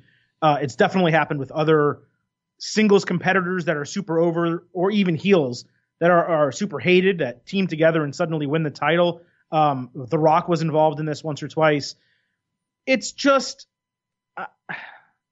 it feels kind of lazy. It's almost like they simultaneously are trying to solve two problems. They're trying to create a storyline between two faces in Strowman and Rollins without turning one of them heel, while simultaneously realizing that they haven't set up their tag team division well on either brand. So, hey, let's just put the titles, after just changing the titles, by the way, to the OC, let's go ahead and change them again to Seth Rollins and Braun Strowman. WWE did this all throughout the Attitude Era. I loved it as a one-night storyline. I thought WWE's done this now 2 weeks in a row. They have told a really good story for 3 hours. You and I were begging them to do this for months, to weave a storyline from the start of the show to the finish, give a really good climax at the end. I was waiting for it. Thank you. A really good climax at the end, and then make me curious to see what happens next week. They did that with Braun looking at the Universal title that they were holding between each other. So it was a hero. The crowd flipped out. It was a massive reaction from that crowd. And by the way, that was a packed house for Raw. So really good for them for drawing that well. But if you're asking me long-term, do I like it? It feels lazy to me. It feels like they're just going to create this conflict between these two. And now Rollins, as is, dirt sheet, spoiler alert, it's rumored he's going to defend the title against Braun Strowman at Clash of Champions. I don't know why. Why is he defending it against him? I'd almost rather them do a title versus title match with Styles. It seems forced and rushed and strange, but for one night only, yes, it was a hero. I got hero all the way around. The one night aspect, it was more exciting than probably it should have been. I mean, the crowd popped huge. The ending sequence was really well done. Timing, all that moments. I like mismatched odd tag champions because normally it fuels a larger storyline. Already having known that this was going to be a singles feud, I of course popped for this because I don't want Braun Strowman at the end to be everybody's huggy teddy bear who's picking Nicholas out of the crowd and doing, community service work there. I want him to be an absolute destroyer. Even if he's a face, I want him to just be like, I don't need anybody. So this seems like, with Braun doing the extra long handshake to Seth during the build to this, that he's going to turn on him. And I'm okay with that. It's all sort of a bootleg Mega Powers Explode that I can always get behind. It's like, even bad pizza is still good pizza. But I just want them to kind of pick, what are we doing here? Is Seth feuding with AJ or is he feuding with Strowman? Like, what's happening here? Or maybe they're smarter than we are, and Seth's obsession with feuding with AJ is what's going to lead to Braun somehow getting mad at him and wanting his title. I don't know. I'm going to give him a chance to wow me. Would I rather have Seth and AJ be a bigger thing that we're main eventing Survivor Series with and we're building towards? Yeah, possibly. I don't need it as a one-off in between pay-per-view main event. So all in all, I'm interested in where this is going. And I just got to stop for a second and be like, they're actually using Braun Strowman in something that matters. So I love that because I think there's two ways to do it. To me, Braun Strowman is either Andre the Giant, but Andre the Giant is a heel. This special attraction that only feuds against other really big things, and he destroys people. You only use him in angles where he's destroying peoples and things. Or he's a title contender and a real wrestler, but it can't be both. And they've left him in that middle ground that we talked about where he's lovable babyface, and I just can't freaking stand it. So to finally plug him back into a title feud, I think there's only great potential from this. Like, why is this man not a champion of some kind? I know, okay, now he is. He's a tag team champion. But why is he not a singles champion of some kind?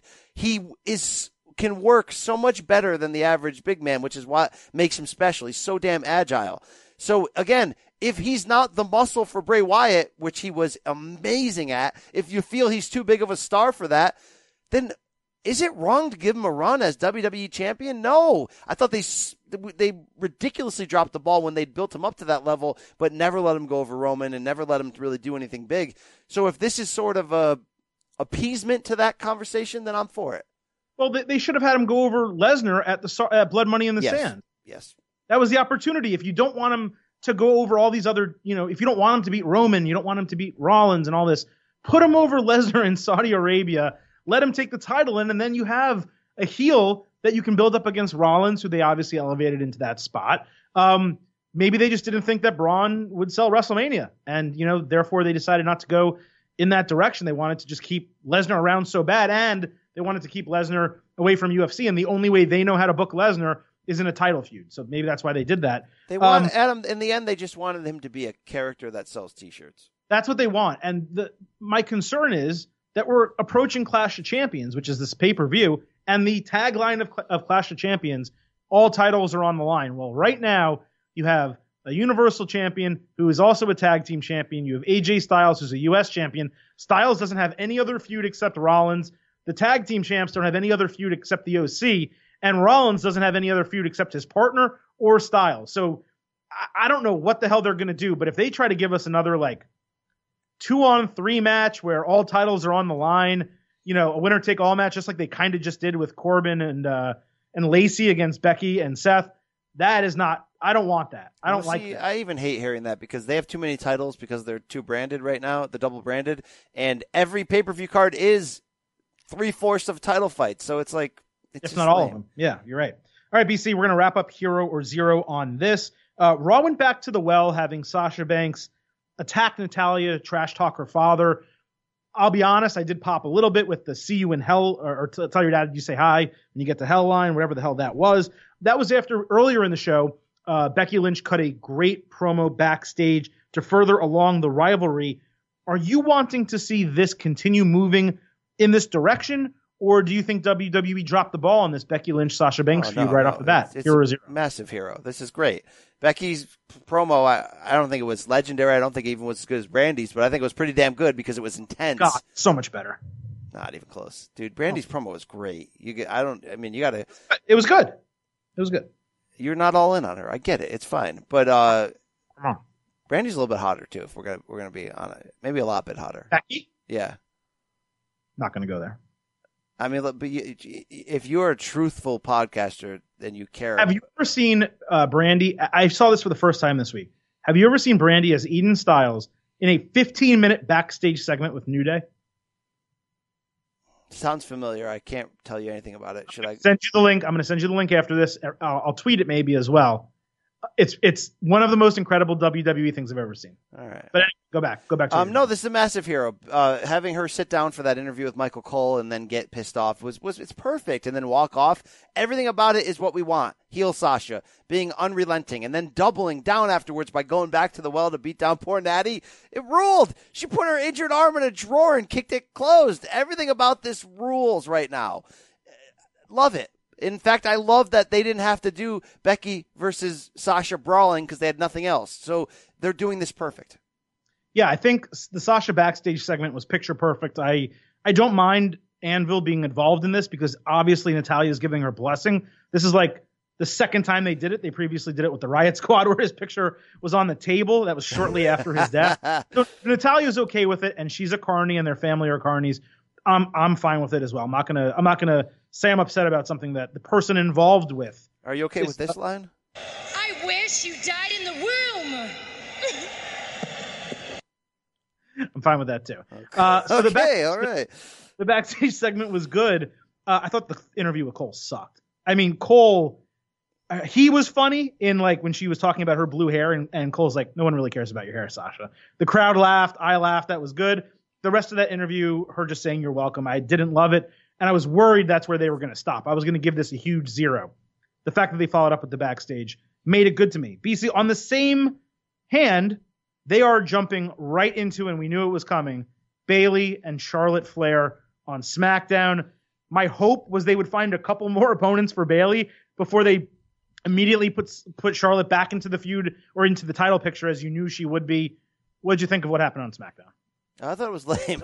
I mean, I guess it was a good moment for Bayley to look tough and act tough, but I mean, come on, Charlotte's getting up and beating her down in any other universe. It just kind of announced to me that we're going to get another title feud for Charlotte, title reign, so she can get closer to Cena and her pops, and they've used Bayley to set this up. It's not moving me at all. In fact, it has go-away heat for me. Bayley has go-away heat for me. Hey, a lot of people hitting me up over the old Twitter about King of the Ring and Charlotte, and even my friend Josh, my good friend Josh. Stuff, let me tell you something, Big Josh. Big Josh thought what a lot of people are now tweeting me, that of course Andrade is going to win King of the Ring so that Charlotte can be the queen and Andrade can be the king, and they can do that whole gimmick publicly. But they'd have to kind of denounce Zelina Vega in some kind of feud there, which wouldn't be bad to see Charlotte walk in and just kick Zelina's ass and be like, no, that's my man. And 2, didn't you see Charlotte kind of teased in that by mentioning the throne and the queen this week? Yeah, I saw that. I liked that from Charlotte. That was very in character for her to do that. I don't know that that's the direction they're going. Did you notice that Charlotte's last match, I think it was against Amber Moon, she did the Los Ingobernables, like she laid on her side and stuck her fist in the air? Did you notice that or no? No, I did not. Interesting. Did that on SmackDown a couple weeks ago, so that was pretty cool. They seem to be having a really good relationship, but well, you say that because you look at their Instagram pics, which are getting more. They're getting closer and closer to being like Cinemax Late Night. I mean, we're getting there. And his every picture, his hand is a little bit closer to grabbing something that shouldn't be maybe on Twitter or Instagram. But they seem to be having a good relationship, and good for them if that's the case. I don't know though that they have given the permission that Seth and Becky did for them to put that on TV. So I'm still going with Drew in terms of winning this whole thing.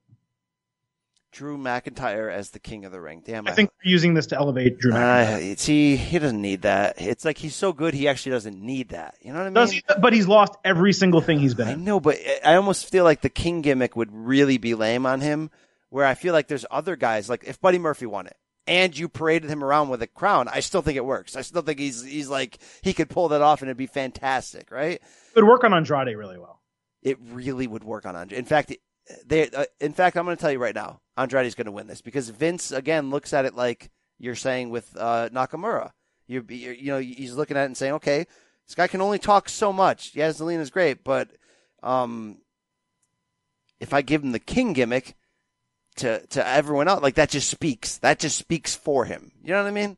Vince is going to put it on him, dude. Andrade's the guy who I am not of the camp of you should learn English. I don't really believe that, but Andrade, if that is all that's holding him back, and apparently they kind of told him that, and he's been taking English classes, and he apparently is getting better as well, which is great. But I want this guy to learn English really well because he is so good, and his future in WWE as like the Alberto Del Rio that we actually want to see is so bright that I don't want anything to hold him back. And even if it's something that is stupid and shouldn't hold him back, I don't want him to even have that potential. That's not fair. No speak English. 2 quick things for you before we get out, BC. XFL announced team names. Do you want to know them? I just read them. XFL, by the way, I'm going to, there's certain times we have to take a stand in life, and I've said, don't dirt sheet me anymore. I'm done with that. When XFL was announced, I was nostalgically excited. I got the XFL football in my room, in my office here somewhere. But you know what, right now, I'm done. I'm done with caring about the XFL at all. Well, the fact that they didn't bring back any nostalgic moments from the previous one in terms of names, Why? Like, why would you not, if you're going to have a team in LA, why would you not call them the Extreme? You call them the Wildcats. Like, it's garbage. Why would you ever do that? So they're very meh, as I like to say occasionally, in my opinion. The other thing is, right as we were taping the show, I saw Will Ospreay respond to a fan and tell him that he is on a 5-year contract with New Japan Pro Wrestling. Thought you'd find that interesting. Yeah, that is. I hope, whether it's AEW or NXT, I hope that they could figure out a way to present their product, not just that wins and losses matter, but that the storyline should always be centered upon two things. Either someone is trying to get closer to the title, or they're trying to avenge a deep-rooted grudge. Like somebody did something awful to them. You know what I mean? Yep. And I think that'll be the change that pro wrestling needs right now. And that's the one, like, we often talk about WWE's scars and sins, but that's to me like the one thing that I think separates pro wrestling right now from bringing in more casual fans. That the more you get into pro wrestling, like, oh, well, okay, this is the same garbage. Like, why are they fighting? What are they fighting for? Like, whatever. Like, get back to making that pro sports feel crossover, which NJPW does better than everyone. Where going after that title is everything. I just don't think Vince ever cared about that because he's making movies. He's not making pro wrestling. I'd like to see that. Maybe that's the inside track for AEW. Get away from jokes, bro. Like, you can have a guy dressed in a dinosaur costume. That's fine. You can have a librarian even though it's lame. But, like, let's make the pursuit of a world title what this is all about. And they say that's what they're trying to do. We will find out. In NXT, it is. I mean, there's no question about that. BC, I think we're almost out of here. Feel spots. You got one? You want me to give one? What do you want to do? Yeah, my feel spot was that Brandy promo. I just want to double down again and say I've seen people respond and go, saying that Brandy and Cody now are just knockoffs of Steph and Trips as sort of this like heel duo. Not untrue. I mean, it's equally true and false. But I'll say this, like, Brandy was a ring announcer, an afterthought, really hot, but just like, oh, she happens to be married to Cody. Okay, cool. And you know what? In the ring, not great. But that promo, and I liked how honest she was afterwards on Twitter saying, like, I almost didn't know if I should share this. And now I'm realizing from your responses that, like, maybe I really can do this. Like, I think she's figuring out. And if it is a knockoff Steph McMahon 2.0, which probably inevitably is. Why? Because Steph's great at what she does, and she kind of was like a revolutionary female character in that sense I just want to sit here and applaud Brandy, because she's taken this, what's that title she calls herself? Chief Brandy Officer thing? Brandy Officer. She's played that up, and it's that title, by the way, basically. Yeah. She's got the chops. She's, you know what I mean? She's been around the roads is enough now. I think she could end up being really good in that role. It's like, I'd almost tell her, don't even worry about wrestling anymore. We don't need it. Just be that role. That's the thing. She does wrestle, and she's not. No, so just be that bitch. Just be that role. Have a legitimate role on that broadcast every week in some form, but just be you. It's working, Brandy. And number 2, this isn't a field spot, but it's just interesting now that NXT is going up against AEW led by Cody Rhodes, that NXT was Dusty's kids. Yep. You know? And that's something that's always been a stickler for Cody, because he looks at NXT as Paul Levesque getting all the credit, when in a lot of ways Dusty was the creative heart and soul that made all those characters who they are today. All of them. I always find that to be error-filled, though. Like, I think Cody's looking at that way too personally. No, he certainly is. And overly praise Dusty. Like they make you know. Now, maybe not today, because Dusty's been gone for a couple of years now, and that's unfortunate. But I think part of Cody's problems are rooted in the fact that everything Dusty built in WCW and Jim Crockett Promotions on his own. I mean, he was the brains behind all those names and all those things. Vince essentially just bought that, right? And so it's sort of like, now history shows you that WWE owns that, when in Cody's mind, it's like, no, my dad was a rebel against WWE. So I get how he feels that way, But you have to agree, everyone we've ever interviewed on here, they credit Dusty Rhodes if they were around during that time in NXT. So it's just weird that Cody is now competing head-to-head for survival against essentially the thing his dad built. It's weird sort of Star Wars Freudian relationships going on here. Yeah, everyone always talks about the Dusty Rhodes promo class in particular and how much that in particular helped them, him helping them come up with gimmicks and slogans and teaching them how to be themselves. It's almost a similar, way stronger, but similar way talent these days is talking about Paul Heyman on Raw. Recently, there was an interview with Cedric Alexander where he praised Heyman for helping him understand what it means to give a good promo. And then on Monday on Raw, you saw Alexander deliver, in my opinion, his best promo to date ahead of his King of the Ring match. So, but I agree with you. It is interesting that it's Cody against Cody's kids. And even the promo that Cody cut, a while back, where he's like, I'm Dusty's kids. If I said that wrong, I'm sorry. But I'm Dusty's kids. And Dustin is, Dusty's kid. It feels to me almost like trying a little bit too hard to create a controversy. Even going back to the War Games thing, it's like WWE is not giving my dad credit.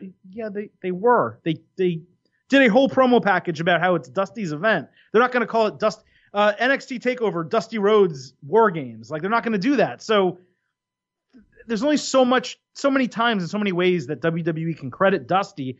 Anyone involved in the NXT universe, I don't think there's any scenario where they're not crediting Dusty Rhodes for their success. It's fair. Okay. My feel spot. One of the guys who Dusty Rhodes helped out, maybe more than anyone, Bray Wyatt, The Fiend, another mandible claw to another legend, this time Jerry the King Lawler. And it's not just so much that they did it again that I loved. It was Jerry the King Lawler that I loved because he did what a legend or what anyone facing that scenario is supposed to do. You're supposed to say, what the hell is happening? Oh, I've seen this before. Throw the mic down and run out of the ring. And that's what Lawler did. And then the Fiend caught up with him at the top of the ramp, hit him with the mandible claw. Lawler sold it. It also worked really well that WWE had Lawler on Raw commentary and had a planned segment with Sasha, and neither of those came to fruition over the rest of the show because the Fiend attacked. So I loved it. I loved them getting the Fiend involved again. But what I really loved was the role Jerry Lawler played and how WWE booked that. Yeah, that was a major field spot for me. Vic Joseph doing the thoughts and prayers for Lawler was great. Booker T being questioned like, hey, you're a legend too who returns here. Like, what the hell's going on here? This could get really good. I hope that they go to some next levels with it, meaning having a really, really old guy or having a female legend, absorb that. This could get to new levels. Imagine the Fiend showing up at NXT and putting that on Beth Phoenix. Something like that would just be very interesting. And it does seem, we don't know this to be the case. It does seem like they're teasing a Fiend Aleister Black feud next, which would be great. I'd be a little bit concerned about how it finishes because neither of them can really take a loss. But that does seem to be the direction they're going. Yes. And the direction we are going is out of here, out of this show. The end of it, and not coming back. This show is over, Adam. That's it. Thank you all for listening. You got any instructions for these people, Adam? No, but don't forget to follow us on Twitter at State of Combat, at B Campbell CBS, at Silverstein Adam. And seriously, guys and girls, which we have a lot more female listeners than I know we always are surprised by it. I got a ton of Twitter replies from females over the last week. That was really cool to see. But don't forget, seriously, go to eBay. I gave you the address earlier in the show. You can find it on our website as well. And bid on the WWE Championship. And be sure to watch our Fantasy Football Today telethon benefiting St. Jude Thursday on CBSSports.com. And I play this button with hopes that his third boom period gears up and that we see real competition. I want everyone to succeed. I hope both teams played well. Thank you. Goodbye and good night, bad. We're out.